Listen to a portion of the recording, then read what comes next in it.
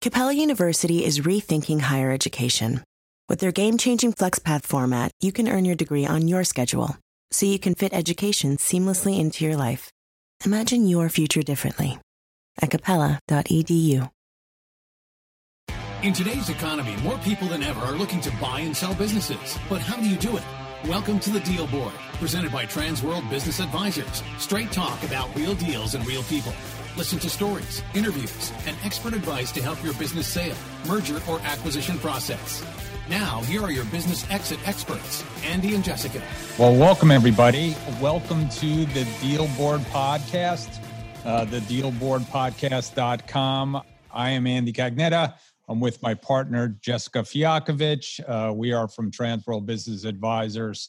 And we have another great live podcast. We've been doing more and more of these during the COVID crisis, and everybody has lots of questions. And we've talked about valuation.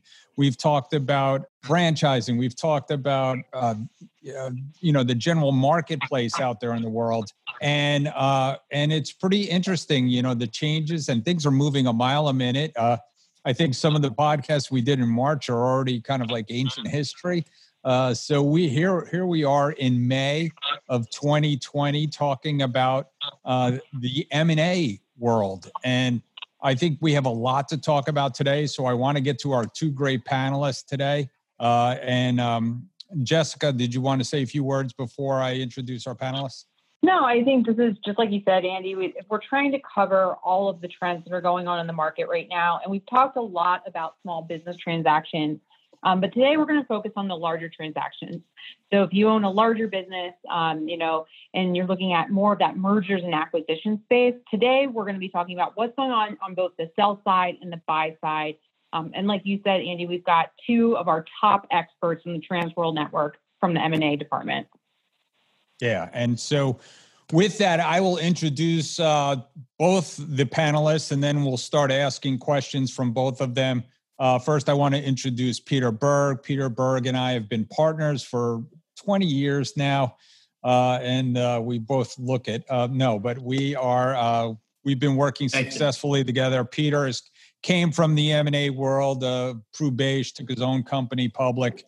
Has a lot of background, been doing M&A work, obviously, at Transworld for many, many years, and working on a lot of sell-side activity. And I'll eventually let Sunil chime in as well.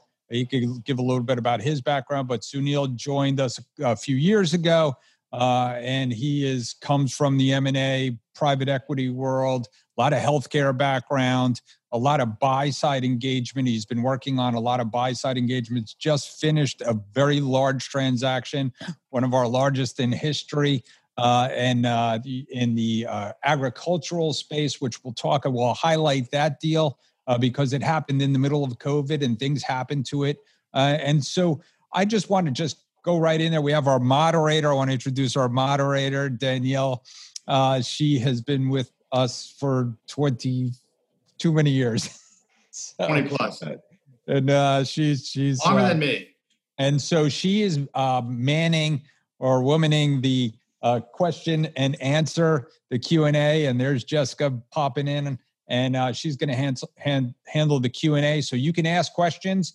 Danielle's going to be ready we'll have a Q&A session at the end, and Danielle will be asking those questions. So Jessica, you want to ask the first question of Peter right off the bat? Yeah, we can start with Peter. So Peter, on the sell side, has the deal activity slowed in the M&A arena since COVID-19 struck?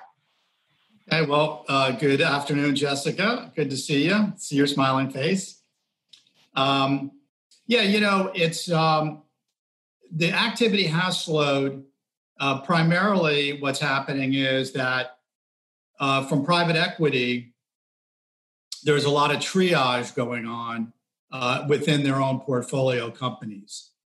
So the first thing that private equity groups had to do is get an assessment from their operators, from the presidents of their companies, as to what their cash flow needs were. Instead of quarterly cash flow projections, they were getting weekly cash flow projections. Instead of quarterly meetings, they were doing daily meetings.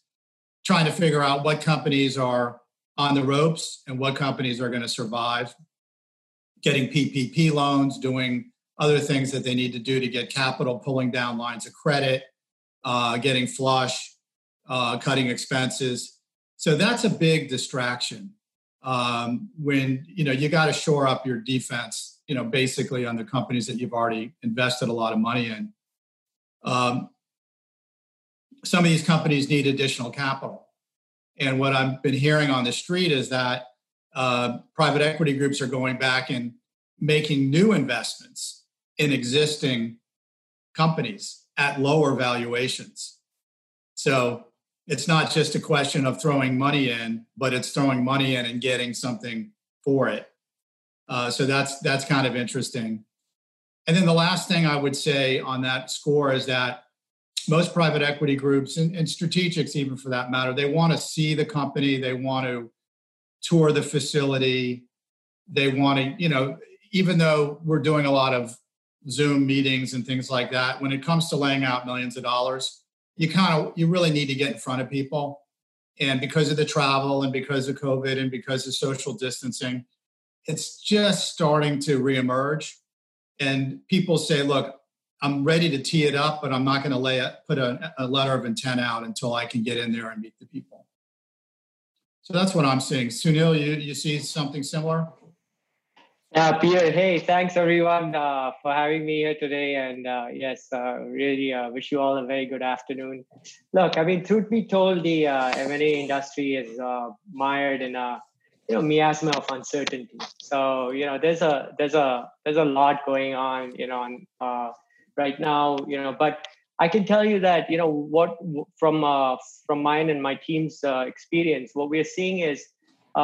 Yes, I mean, there's a little bit of panic, but at the same time, I think, people are looking, private equity groups as well as family offices, and also we're seeing a lot of activity from independent sponsors.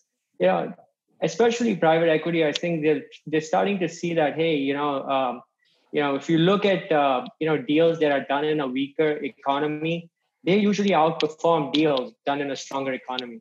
Right. So I think we're seeing definitely, a lot of activity there, from an interest in business models that have weathered the storm and are doing well and are resilient.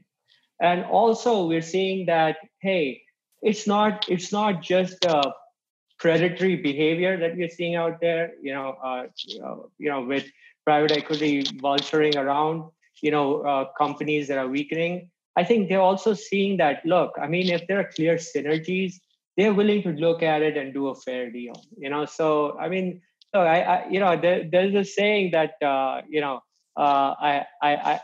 really like, and, I love meditation. I mean, I meditate all the time. So I think, it comes from a higher place, there's, compassion has no limits, right? So, and kindness, has no enemies, right? So, I think we're seeing that in the marketplace. We're talking to investors day in, day out, and it's overall, I would say it's positive. Some sectors have taken a beating and are certainly going through challenging times.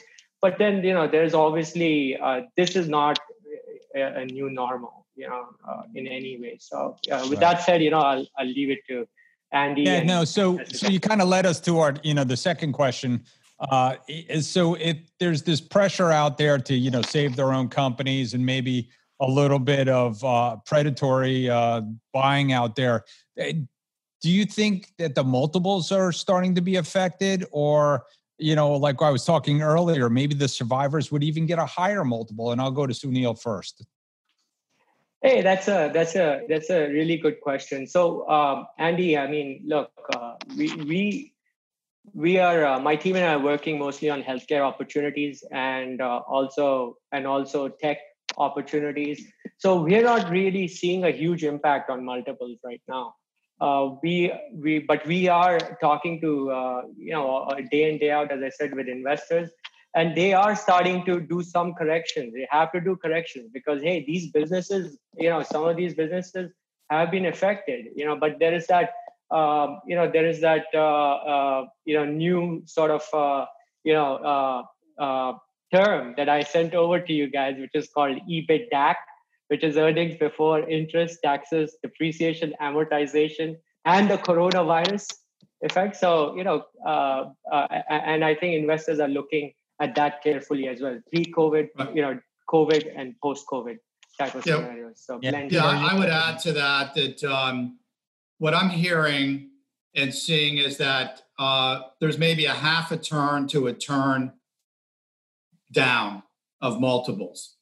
So you're talking about instead of a 6, it might be a 5 or a 5.5. But more importantly than the turn of the multiples, and that would be on companies that are holding up better because of COVID are more firm on the multiples, and those that have a little headwinds or maybe a turn down. But the other thing that I'm seeing that's even more important, and from talking to people, is the debt to equity is going up. That is, the equity in the deals is like 50% equity and 50% debt, whereas prior to this, you were at 30 to 40% equity and 60 to 70% debt. So the sponsors are having to come in to the deals with more cash, and more conversely, there's more earnouts in the deal structure. So if you were humming along fine in 2019 and you were cooking through February of this year, and then you kind of got to the edge of the cliff and you sort of pulled back, and now your numbers for March, April, May are lousy, and you have good visibility coming up in the third and fourth quarter. I think that what we're going to see is that private equity groups are going to reduce the cash to close. So let's say a typical transaction, you might have 80 or 85% cash to close with some seller financing or a small earnout. You might see 60, 65% cash at closing and a bigger earnout. Earnouts going from 15% of the total to maybe 30%. And the sellers are having to take some responsibility in the valuation. Hey, if you're confident that your business is going to come back, and you're confident that this was just a little COVID hiccup that you could put in parentheses, that's great.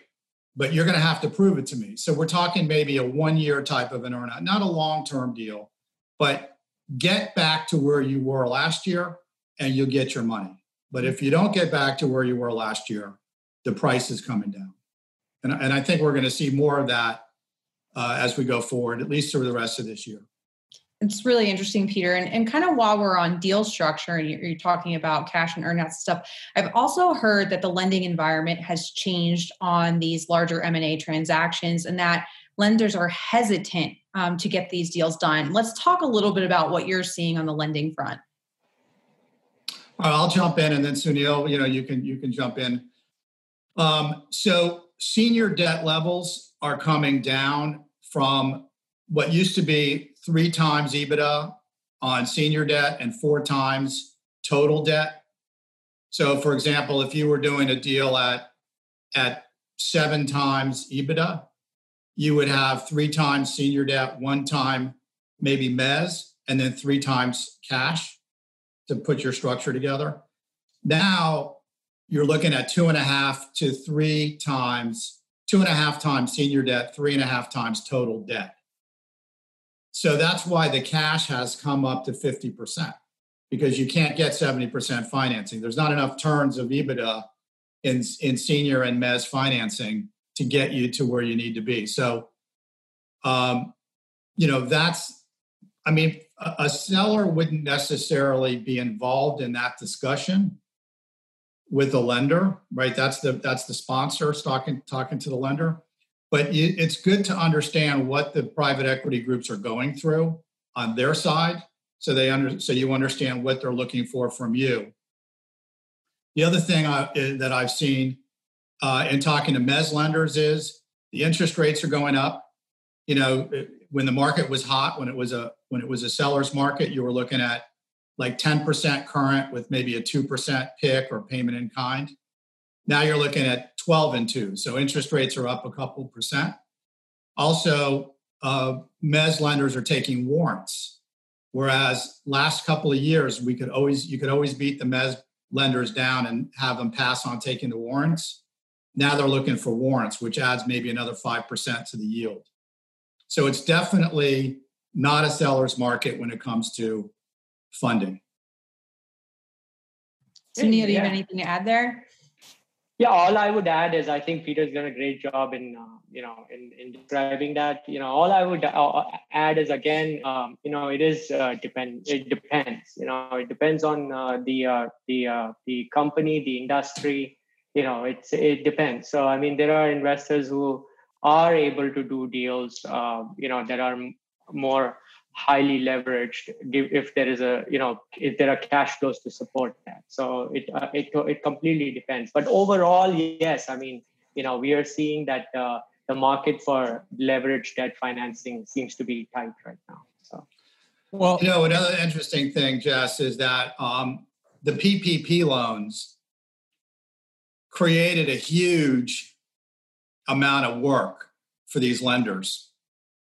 I'm hearing people who have said that they have, they up their staff, their SBA staff from 10 to 100 people or 150 people. So they're doing nothing but processing these PPP loans, and it's completely taken them out of the game. I mean, they're just too busy. I was talking to a private equity group the other day, and they said that they would normally put out a proposal to 10 lenders and they would get 7 proposals, 7 term sheets. Now they're getting 3 term sheets. Same deal, good cash flowing businesses. But the banks are telling them, look, we're just up to here with the PPP, and until we can breathe, we're just not looking at deals. Forget about the multiples of that, all that stuff. They're just busy. Now, I think that's all correcting itself, and I think that over the next couple of months, that's going to normalize. Yeah, that's kind of calming down, right? And so, and Sunil, I'll go to Sunil talking about the buy side a little bit and some private equity. There was a ton of cash on the sidelines before this all happened, and one of the questions was, are some of the newer private equity groups in better shape because they were just funded and they have all this, kind of dry powder, as opposed to the other private equity, as Peter described earlier, might be scrambling to make sure their older investments are doing okay. So what are you seeing as far as the buy side out there, as far as like who's in good shape right now? So certainly the newer funds, that got raised just prior to COVID, or just late last year or so, these funds are, still very active and they haven't been impacted much. We continue to receive a lot of, requests to, work with them on, sourcing proprietary deals. So they're very active. I would say this though, we are also seeing that some of the older vintages out there, the older funds out there, they're continuing to look at opportunities. They haven't stopped looking. I mean, maybe they have slowed down in the volume of deals they do, but look, I mean, all of that, some of that dry powder did get used up to shore up their portfolio companies and to stabilize operations and things like that. But overall, I think we're still very we're seeing a lot of activity and it's good out there. They're in the business to do deals, right? That's what they're doing. Yeah, and they do have infrastructure. They've got a lot of analysts and associates whose job it is to source deals. So those guys are still on the phones, talking and calling and speaking to people like me and Sunil and our teams. But when it comes to pulling the trigger, I think that's where we're seeing a little bit of a hesitation. They're not getting on airplanes and flying down to meet people. That's a problem. Their lenders are telling them to hold off for a couple months. That's a problem. But they're still sourcing and talking, But as a seller, it's a good time because the time it takes to get engaged, to get packaged, put the marketing together, and to get going, you wouldn't be going out to the market until, near the end of the summer. And at that point in time, we anticipate that the market's going to be much more robust. Yeah, and Peter, that actually keeps leading us into our next questions, right? But the timing you've talked about a lot. It seems like it's taking longer to get transactions done with the social distancing guidelines, with lenders being tied up with PPP. Let's talk a little bit about the change in timeline, and maybe if you could mention too, what is a normal timeline, right? So these sellers that are sitting on the sidelines, you already kind of mentioned, well, it takes some time to get to market and takes some time to package. So it wouldn't really behoove them to sit and wait. But let's talk about timelines previously and what you're seeing now. Right. So typically what we tell a client is from start to finish, it takes about a year to get a transaction done. Now, it's possible to get something done in 8 or 9 months. And sometimes things are going to take longer depending on the complexity of the transaction. So I don't know yet whether that broad timeline is going to change dramatically. But what I'm seeing internally in the transactions that I'm involved with right now, quality of earnings, which are the audits that the private equity firms conduct in order to prove out the numbers, those are taking longer because everyone's working from home. All the accountants are working from home. The firms that do this like to come in and kick the tires, look at the business, and all of that stuff's been put on hold. So a lot of the QOBs that I have going on have been delayed now for a month, 6 weeks. I'm hoping that as we just opened up, like here in our market in Fort Lauderdale, it's only been a week since we've been, quote unquote, back to work. And other parts of the country are still locked down. And for example, there's a lot of firms in New York City that are in lockdown mode. So people aren't traveling up there. So I think that until we get into a more normalized travel situation, and more people get back to work as opposed to working from home, I think that's going to have an impact. I'm seeing that right now. I don't know if the 9 to 12 month total time frame is going to change much. Sunil, what do you think? So I think there is a challenge there with travel and not being able to also do on-site diligence, et cetera. So there are issues there. So certainly, yes, we're going to see timelines getting pushed out. So but overall, I think it's a good time to for companies to engage and have winning M&A strategy. I think a lot of companies are looking at deals right now, and maybe it'll get stretched out a little. But this is there's opportunity here right now, so we should be open to that. And so the two of you are actively involved in deals, and so Sunil, you just closed a nice deal. Cross board. As the buyer. Why don't you talk a little bit about the deal? I won't. Yeah, sure. With pleasure. So this was a landmark deal in agribusiness, and I would say in forestry more so. So it is it's the world's largest Christmas tree farm based out of the Northwest in Oregon. And we had to think out of the box here, because you wanted a buyer who truly understood the asset and appreciation for the asset. So we found an international buyer for this asset, but who has significant forestry assets in the United States. And yes, I mean, we completed diligence around January, and then COVID happened, and the buyer wanted to go back and revisit the business plans and see, what impact, if any, COVID would have. But luckily, for us, our client was very close to their customers.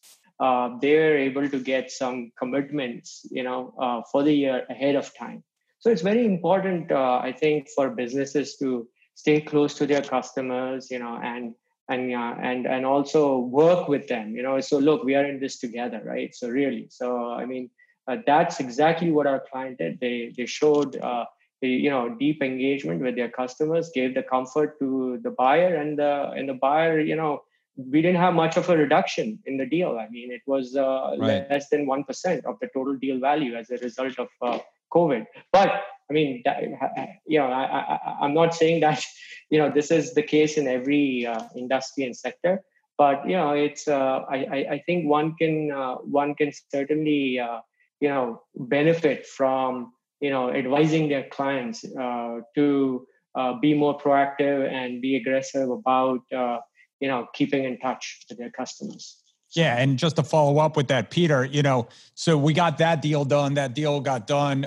It was, very tough. We had to convince the buyer through COVID, and that we had the right buyer. And so, Peter, you've had a couple deals, and so you don't specifically, run in the medical world, which seems to be even busier these days. Some of the stuff we've had is in construction, and you've seen people say, "Okay, let's take a pause here," right? Yeah, absolutely. It's interesting. Some businesses that are service oriented have done very well in during the last 3 months. That would be considered construction, but construction related, like pool service, electrical, plumbing, businesses like that, HVAC, which are still in demand and necessary businesses. Bricks and mortar is tough because there's a big headwind in real estate now.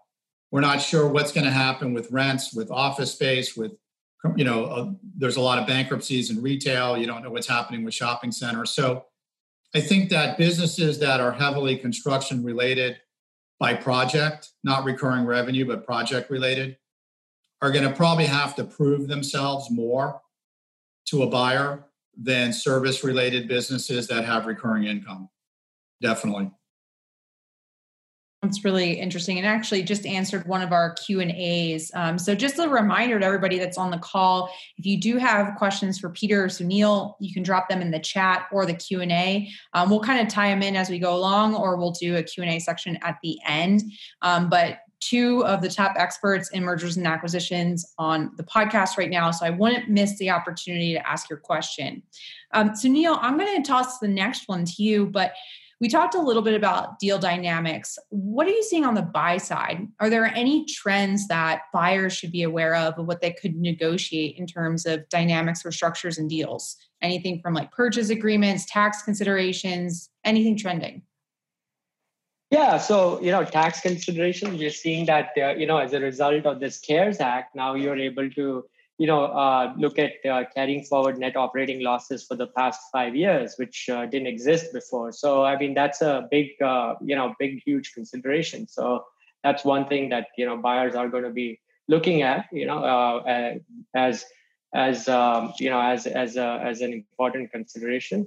And then, you also have, I think buyers are getting more aggressive in terms of, I think looking at also how they view, earnouts, right? So, I think we're seeing that in a lot of cases,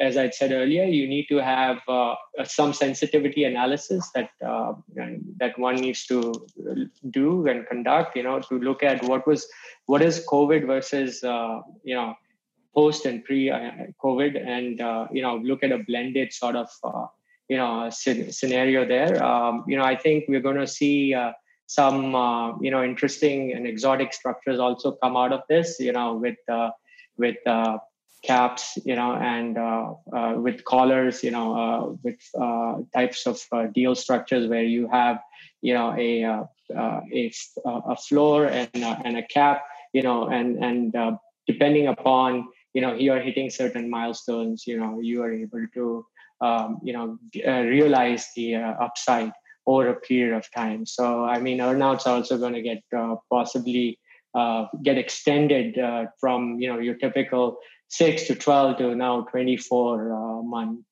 duration. So, and also I think one of the things buyers are also looking at is the other major considerations like workforce disruption, right? So that's an important consideration. There are workers who are affected at these businesses as a result of COVID, and they need to see, what is the long-term impact of this, So are we able to find, replacements, or, is it going to become a real issue? And then, there'll be some goodwill and intangible impairments as well. So I think those things are all important considerations. Peter, do you have anything to add to that? No, I would just say in general, though, that,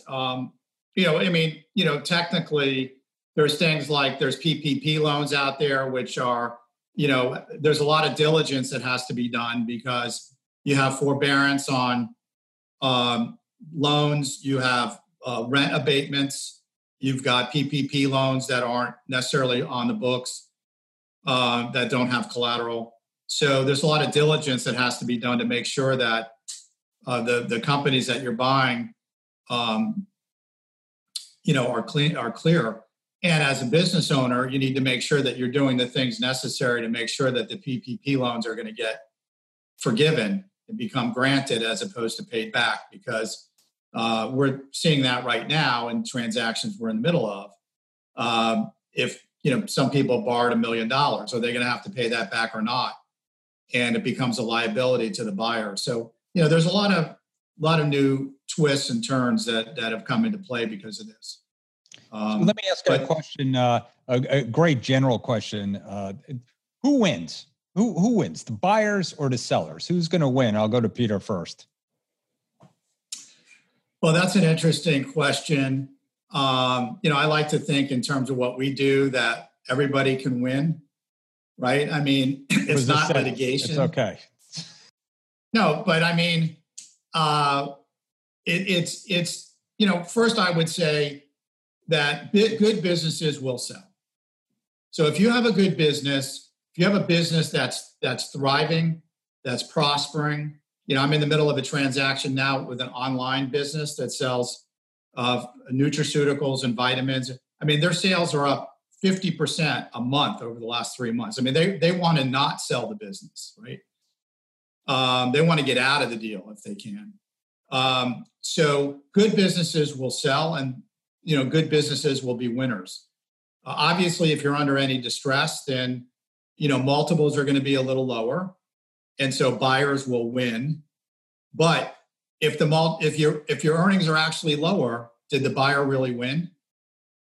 I mean, if it's time to sell, and you're in a time of your life where you are ready to retire, or you have health issues or other issues, you don't have kids in the business, and it's time to go, then what you really need to do is just, do the best job you can. Obviously, get the best advisors that you can to help you do it. Get in front of the most potential buyers and create as much competition as possible, which will create a higher price. Be flexible and understand that you might have to take a little less cash and maybe have a piece of an earnout in your transaction. But even if multiples are lower, remember, historically, they're higher than they've ever been in the past 20 years or more. So multiples now might be where they were in 2018 or, in 2019, which was already very high. So the heady days are gone, but the multiples are still high relative to, historical numbers. Great. I would make sure you're managing your business properly. You're managing your PPP loans. If you laid off a bunch of people, think about who you need to bring back. This is a good time to sort of get lean and get profitable and get rid of initiatives that weren't working. Maybe relook at your marketing, maybe get rid of all that stuff that wasn't really paying off, and see if you can come back, just like the big public companies do. The big public companies after the Great Recession in 08 and 09, all those people were laid off. They cut back on marketing. They cut back on office. They cut back on all these expenses. Revenue came back, and the profit margins were massive. I mean, you never saw bigger profits than you saw, right. 10, 11, 12. And it was because they took advantage of the leaning process. I would do that and position yourself for greater profits going forward. Okay. So Peter kind of hit on the sell side there a little bit more. So Sunil, how are the buyers winning in this game? Yeah, so I mean, it's simple. They need to look at what are winning M&A strategies, right? There's a strong correlation between we looked at data from 2000 to 2019 between capital markets and M&A activity. They're very strongly correlated, 80%. So I mean, data is key to developing your strategy. So I think de-risking your M&A strategy is important. You don't necessarily have to do acquisitions. You can do strategic alliances. You can do joint ventures. Hey, you can also, you shouldn't take your value creation for granted. I think it's important that you look at what can be done right now in terms of fine-tuning and tweaking your existing businesses. So, they're actually staying solid and strong. But I would say, prepare, don't panic, and be bold.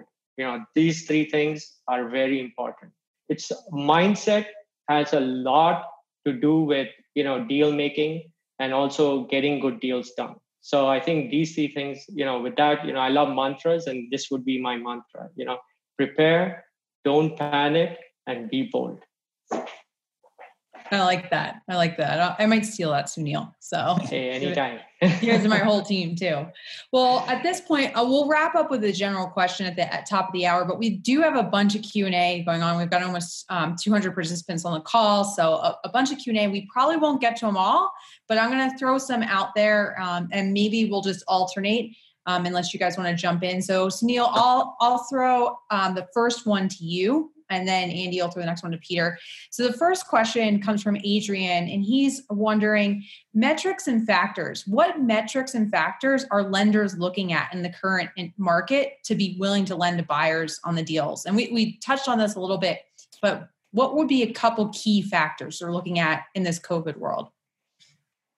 So first is lenders are looking at the underlying asset. What's the buyer purchasing? Is that industry badly impacted? I mean, that's one of the things that a lender will look at. Next, the lender is going to look at is this buyer does this buyer have relevant experience, and also credentials to buy this asset, right? For example, in healthcare, if it's with high reimbursement risks and there's a lot of regulatory headwinds, so the lenders obviously want to make sure that that the buyer is able to keep the business sustainable. And then, they're also going to look at solvency and going concern risks, right? That's an important risk. I would say that, it's lenders are, there is a tightening as we discussed earlier, but I mean, the lenders are also going to look closely, like Peter talked about PPP, the worker adjustment and retraining notification, the WARN Act. That's something that, lenders are also going to look at closely, and I think buyers should familiarize themselves with all these issues, before they decide to, put in an LOI or even go to contract. Right. So I would say, these are some key considerations, and buyers should be aware of.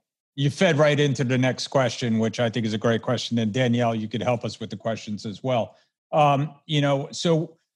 Somebody asked, and you mentioned it, I think earlier, Peter, about earnouts. And what are the general structures of earnouts? Are they based on gross sales, on earnings, on gross profit, percentage? What percentage of the deal have you seen? Yeah, you talked about it, that might go up. Right. So I did touch on that briefly. What we're going to see is earnouts being a bigger piece of the total consideration now than they were before, earlier this year or last year. Usually an earnout goes into place to bridge the gap between the seller's expectation of value and the buyer's perception of value. So if the buyer is looking at a multiple of EBITDA and, in a range, it's 5 or 6 times, and the seller's looking for, 7 times, and the buyers are willing to pay 6 times, and then that gives you a one-time turn of EBITDA in the middle. So if the EBITDA is $5 million, then you might have a $5 million earnout on what would be a $30 million or $35 million transaction. Or, you can dice it up into any multiple. Typically, what I like to do is I like to use the easiest metric to measure with the fewest potential problems. That's usually gross profit. Buyers don't want to use revenue because then that incentivizes the seller to just go out and get unprofitable business with a very low gross profit margin. So they don't want the seller to just run out there and goose up the gross revenue in order to get the earnout. The buyers, I don't advise my buyers to get caught in an EBITDA calculation because EBITDA there are so many ways to get from here to zero on EBITDA. And there's fees that the private equity could throw in. There's management fees, consulting. They could expense things and purchase things. They could hire people. It's way too complicated. Gross profit is really simple. You sell it, you subtract what it costs to produce it, and that's a number. And as long as you agree on the inputs that are going into cost of goods, which is usually just 2 or 3, you might have labor in it, you might have materials in it, a couple of things. Shipping costs sometimes go in it. And then you've got a number, and that's your number. And again, it's really what we're going to see now, post-COVID, is the earnouts could be as high as 30% of deals. I mean, that's historically very, very high. Typically, it's 10 or 15%. And that 10 or 15% is the delta between what the seller wants and what the buyer is willing to pay. Hey, you give me the earnings, I'll give you the extra money. So that's how I see it. So while you're talking about EBITDA, one of the questions is it standard and customary to add back owner's compensation for deals that are in the target zone for buyers like private equity firms? No. I just throw it out there because it's a quick answer. With an EBITDA calculation, it's not what you might call discretionary earnings or seller's discretionary earnings. When a professional buyer like private equity is looking at a transaction, they're not operators. They have to have an operator in there. And so they're going to pay that person, let's say $150,000 plus health insurance and expenses, let's call it $200,000. Then that $200,000 has to stay in. Now, if the seller is taking $500,000 of salary, and then you can adjust $300 back in. But you can't add it all back in the way that you would do it if it was seller's discretionary earnings. Great, quick answer. And we've got a number of questions in there about smaller transactions, and we do want to really focus this time on the M&A market. So Andy and I will answer those separately via email afterwards. The next one I'm going to throw back to Sunil. It's about the buyer's market. So Sunil, are you seeing more strategic buyers in the market that are active, or more financial, like private equity buyers, or is it about equal right now? Yeah, so we're seeing actually more financial sponsors like family offices and private equity firms. We think strategic buyers, the first and foremost responsibility for a CEO is to make sure their employees are safe and their businesses are safe. Then they look at M&A.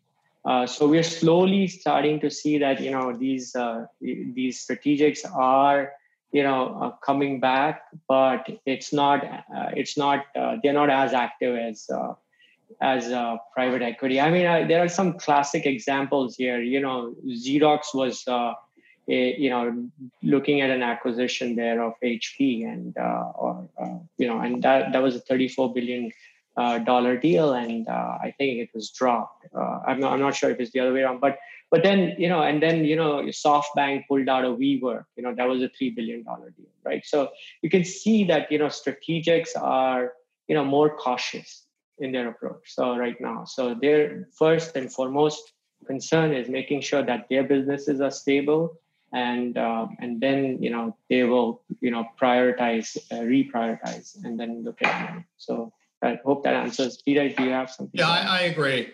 Private equity, it's 10 people in an office in New York. They're not worried about integrating 1,000 employees back in. Now, their portfolio companies are, but strategics, really they have a lot of problems. How do you open up? What do you do to keep your people safe? What happens if somebody gets sick? What are your liabilities? Congress is talking about possibly, shielding employers who follow certain guidelines from legal liabilities. I mean, there's a lot of questions out there that need to be answered, and that's a big, huge distraction from strategics right now. So one of the questions from Todd is, well, what kinds of businesses then are being looked out for outright purchases?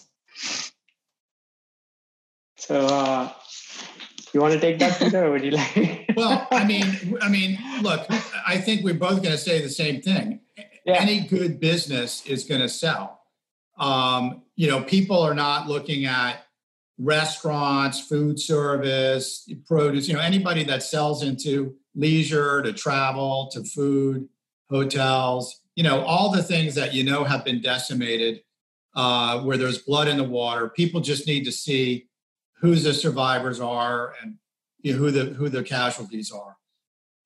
The businesses that are doing well are the companies that people are looking at. So think of all the products and things that you're buying on Amazon or the things that you're buying at Walmart.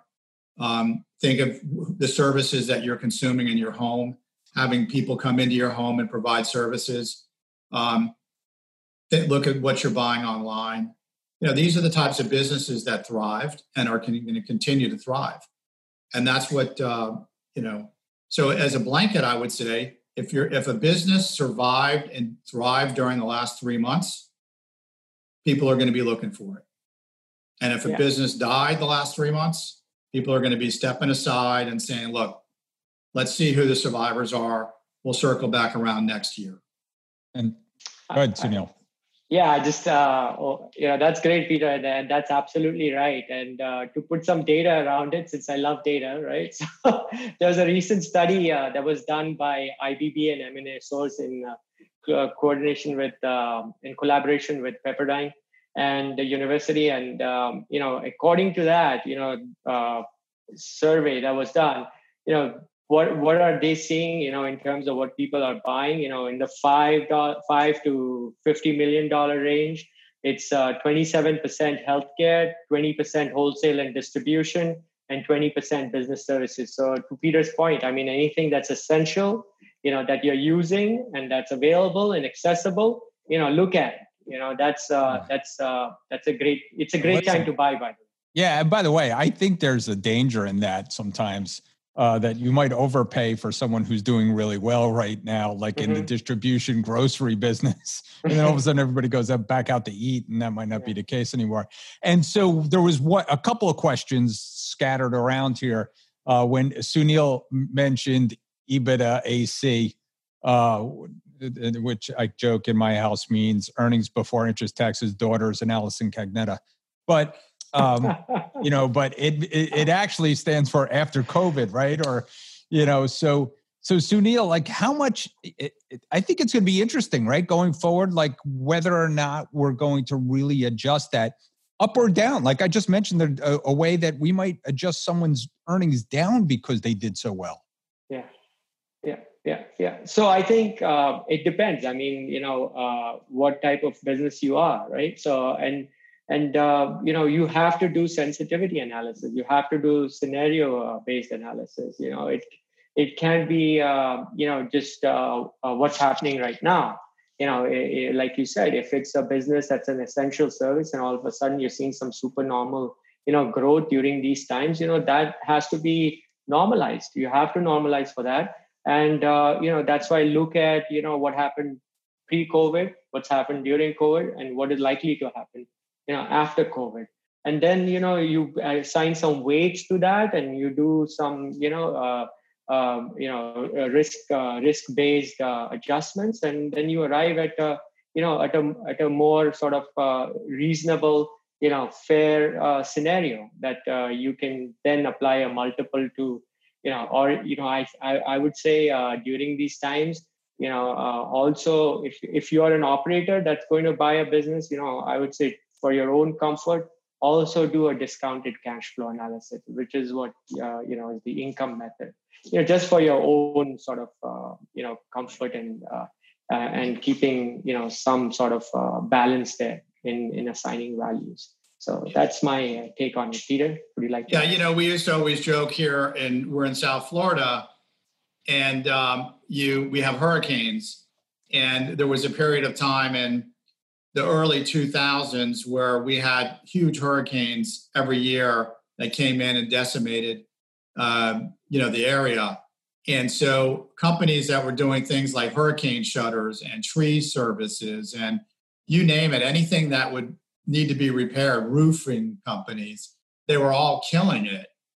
And then between 2006 and in the next 10, 12 years, we didn't have one hurricane. And everybody had bought those companies at huge multiples that, thinking that they were going to kill it every year. And literally 10, 12 years went by. We didn't even get a strong breeze. So you're thinking of the same guy I'm thinking of who bought the business. Huh?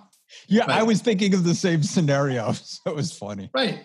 Yeah. I mean, a tree trimming company that's making a couple $100,000 a year can make $2 million in like 3 months, and then they may never make another dime for 10 years, so you definitely have to normalize that. You have to look at what happened before COVID, during and after, and you have to kind of normalize the cash flows up and down, right? If a company took a big dip in March, April, May, and June, they shouldn't be penalized severely if they come back. Now, if you're in the middle of buying them, the only way to do that is with an earnout, right? Because it's he said, she said, right? The seller's like, oh, we're going to be back to normal. Pay me. Right. And the buyer's like, well, if you are back to normal, I will pay you. And there's your earnout.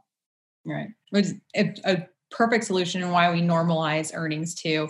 We don't have hurricanes in Colorado, but we do have hailstorms and similar. So you see something like that in every market, right? I did. I sold a roofing business out there, and the hailstorms you had like 2 or 3 years ago, there was a massive hailstorm. Yeah. 2017 and 18. Yes. Everyone in the state got new roofs last year. And I had a roofing company that I was in the midst of selling in Florida, and they sent a crew out to Denver. Yeah. And they set up shop and they sold like 1,000 roofs in 3 months. Yeah. And, they wanted to get paid for it. They wanted to get paid a multiple on it. Right. Well, it's been a really great conversation. I know we still have a lot of questions remaining, but we want to respect everybody's time, especially our guests, Peter and Sunil. We thank you guys both so much for joining the podcast. You always bring a wealth of information. We do have remaining questions. If you need to reach Andy, Sunil, Peter, or I think the best way to do it is to go to thedealboardpodcast.com. You can submit a question or a contact form there, and Danielle will make sure it gets to the appropriate person. And if you're not following our podcast, make sure you catch up. We're approaching almost 100 episodes now on Spotify, iTunes. You can listen to topics like this. You can listen to small business topics. And then our next live podcast is in 2 weeks on June 10th, when we're talking about selling during this environment, selling through a crisis. So again, thank you all. Andy, I don't know if you want to add anything to quick wrap up. No, I just want to thank Sunil and Peter. I mean, two professional M&A guys who've been here, and they can really represent you well. Again, we're working both the sell side and the buy side. And if you're an intermediary out there, we are here to help you as well. So we can help you with your big deals to get them done, because as you just heard, these M&A deals have a lot of moving parts. And these two guys have the requisite knowledge to get them done. So thank you both for being here and sharing your knowledge. Our pleasure. Thanks for having us. Thank you. Yeah, thank you so much. Transworld Business Advisors is the world's largest business brokerage and mergers and acquisitions firm with over 500 brokers in nearly 200 offices worldwide. Transworld's team handles thousands of business sales every year. To be connected with a qualified business broker or learn more about the buying and selling process, visit tworld.com/the deal board or call 888-719-9098. Hey, Andy, do you know what time it is? It's time for our deal of the week. Deal of the week. Sold. Hey, we're back, and it is Deal of the Week, and we have a very special deal this week. We have Sunil Shenoy from Transworld Business Advisors, our M&A division, Transworld Mergers and Acquisitions Advisory, and we want to talk about a deal that we just did, and I'm not going to talk about it. I'm going to let Sunil do it because it was an extra special deal. It took over a year, and that's typical of this size of deal. So Sunil, welcome, and why don't you give us a little bit of background about the deal? Hey, thank you, Andy. Firstly, I think it's important to, for the audience and for the listeners to understand, what our platform is all about. So, I think it's very important because it sets the right context, and gives the right perspective. So we have 800 plus senior professionals on the ground across 220 offices, across 40 states in the US and 16 countries outside of the US. We are the world's largest small business M&A firm. And, we're quickly evolving into a leading lower middle market M&A firm, leveraging off of our strength and credentials and the brand that we have created in the small business M&A space. So, I'm privileged and honored to be part of Transworld M&A Advisors. It's a very differentiated M&A advisory service compared to a lot of the other lower middle market M&A advisory shops out there. We are certainly, we have the ability to cast a much wider net. We provide senior partner attention on each and every deal. And, we also have the ability to, find needles in haystacks like we did on this deal. So with that said, I'm going to get right into, this opportunity. Yeah, sure. I'd love to. So look, I mean, I worked on many transactions over my career, 20-year career across the globe. In many different industries and sectors, and in agriculture, forestry, in metals, in aviation, a lot of healthcare, and I'll tell you, this one is really special. It was special because when we received the inquiry from one of our 800 senior professionals on the ground out there in Oregon, sitting in Oregon, and we're in Fort Lauderdale, Florida, right? And that shows you the power of, our network and how we collaborate. I immediately, felt that, we looked into it, and when we learned that it is, in fact, the world's largest Christmas tree farm. And this deal was, from the beginning, very special. We were honored to be given the opportunity. So it was a request for proposal. It was a competitive process that the seller ran to pick a M&A advisor. The main reason they did that was it's a very professionally managed company, and when they tried on their own prior to engaging us, they had run their process internally. They hit a wall. They went to all the usual suspects in the competitors, some of these other buyers in forestry, timberland type, asset owners. And, they just weren't able to, get the value that they were expecting. Sure. So they felt that, hey, it's best to appoint an external M&A advisor who has the depth, reach, and expertise to assist us with this. So that's how it all started and began. Right. So, after we landed the engagement, we have a very, team approach here at M&A. We have a deal execution team. We have a business development team. and we have the deal making side of this, which is usually the managing directors or the partners who get involved in that aspect of the deal process. So we from the moment we were engaged, we put together a robust plan that we were going to adhere to throughout this process, right? So from we have our analysts and associates who worked with leading world-class investment banks who put together a really solid, high-impact offering memorandum together for the opportunity. And then we've also put together our minds, our resources, being the world's largest small business M&A firm, we have a rich proprietary databases or data sources internally. So we utilize that. We also we spend hundreds of thousands of dollars in subscribing to external databases. So we utilize that and put a curated list of prospects, for our business development team to work on. So, and that was phenomenal. I think our teams did both the deal execution as well as the business development team did a great job. The business development team, we were working the phones and reaching out to every known, buyer out there.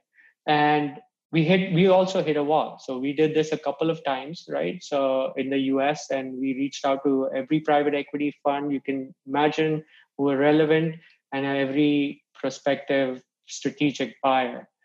And it was challenging. We didn't get much success the first couple of rounds. And then finally we said, hey, now we got to go global with this. We've got to think a little bit outside the box and go global. And we were very blessed and fortunate to, to knock at the door of a fund that is part of a global investment banking and asset management firm that owns forestry assets all over the world. So they were intrigued. They were very impressed. They, the moment they read the offering memorandum, they said, hey, we want to go meet these guys. We want to meet your client. They took a flight out to Oregon. And it wasn't just one person. It was a lot of guys in their Timberland investment group, the leadership team. They took a flight out there. They visited the Christmas tree farms. They met with management, and they were blown away. They said, "Wow, this is really a prized trophy asset, and we would love to have it." And they were very impressed also with management there. So, their client's management was very professional. They utilized, best-in-class systems. They're pioneers in the Christmas tree farming business. They introduced the concept of helicopter harvesting, which has been, a path-breaking innovation in that industry, and has made life much easier for harvesting Christmas trees. Now, I also want to give you some perspective on how big this business is. Our client owned 4,000 acres of Christmas tree farms. And that's massive. So imagine doing a due diligence on that, right? So and we're talking about at least being able to, even if you took a random sample and tried to diligence it, it would take a long time. So we were fortunate that we found some third-party experts who were able to, and our client was already prepared and geared, up for this process. So, we had experts, that the buyer, engaged, and we got this done in I would say within a month or 2 months at the most. That was really fast given the size of this asset. So you ran into a little COVID crisis as well. Yes, we did. We did. And we indeed you were able to get over that. Yeah, it was we were all set. I mean, we had signed the offers. There was contracting was already done. Due diligence was completed, and then COVID happened. Right. So, and this is a global, asset management firm. So naturally, they had all hands on deck call, with their global chief investment officer, and they were thinking about what to do with the, the offers and that they had out there. And luckily for us, we were blessed. They didn't hit the pause button, but they wanted to revisit the business plan because they wanted to see if there was any impact related to COVID. And what happened was they realized, because this company has over a 40-year operating history. So you can imagine, it's been through a few cycles, right? So, and we were able to demonstrate that this business was quite resilient, believe it or not, to, downturns. Although COVID is unique in the sense that it's a more, I would say, different characteristics than the financial crisis that happened. This was, a health crisis.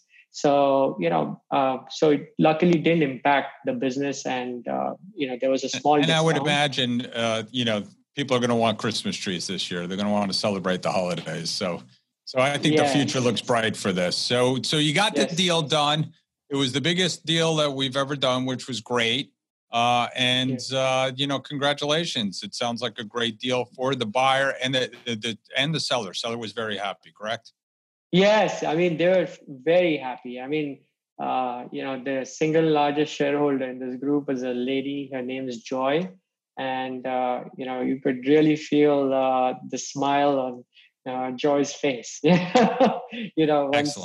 we closed the deal. So it was a big milestone for her.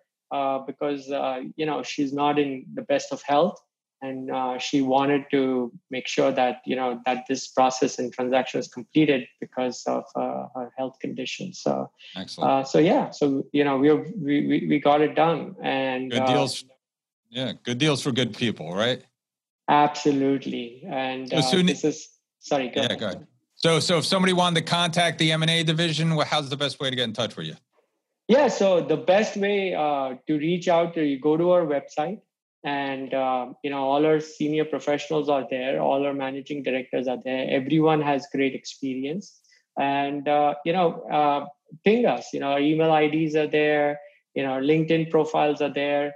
And there's also a form you can fill in online if you'd like to do that. So and I'm always approachable and reachable, by phone or email. You're very giving that way, that you're willing to talk to anybody. So if anybody has a large transaction, want to talk to Sunil or one of our teammates, give us a call, and we'd be happy to do it. Congratulations again, Sunil. I really appreciate it. Hey, thank you, Andy. Thank you for giving us a chance to to work with Transworld M&A and get this done. So it was true team effort. Thank you so much. Hey, Jessica, you know what time it is? Money time? Almost. It's time for Listing of the Week. Welcome back, everybody. And today for our Listing of the Week, we're talking about mergers and acquisition deals or larger deals that we have listed for sale. And joining me back on the show is my husband, Albert Fiakovich, to tell us a little bit about a listing he has for sale in Colorado. Al, welcome back to the show. Good morning, Jessica. Thank you for having me.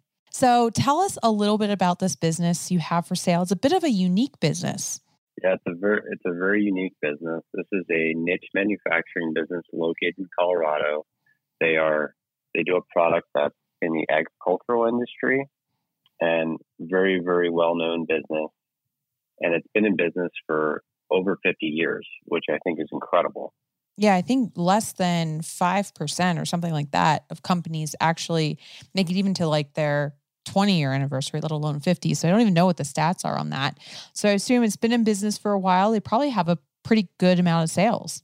Yeah, it's been very steady, Eddie. Very, very consistent. It's a little over $3 million in sales, and the earnings are a little over $1 million. So very high margin business. Great opportunity to expand in the market that they're in. And our asking price is $5 million on this business. So it sounds like a great business. I know we can't talk too much about it, but because it's so niche that they don't have a lot of competitors, but margins are great. Agricultural business is still really strong, even through the COVID crisis. If someone wants to reach out and learn more about this business or sign a non-disclosure agreement to get the pitch deck, how can they reach you?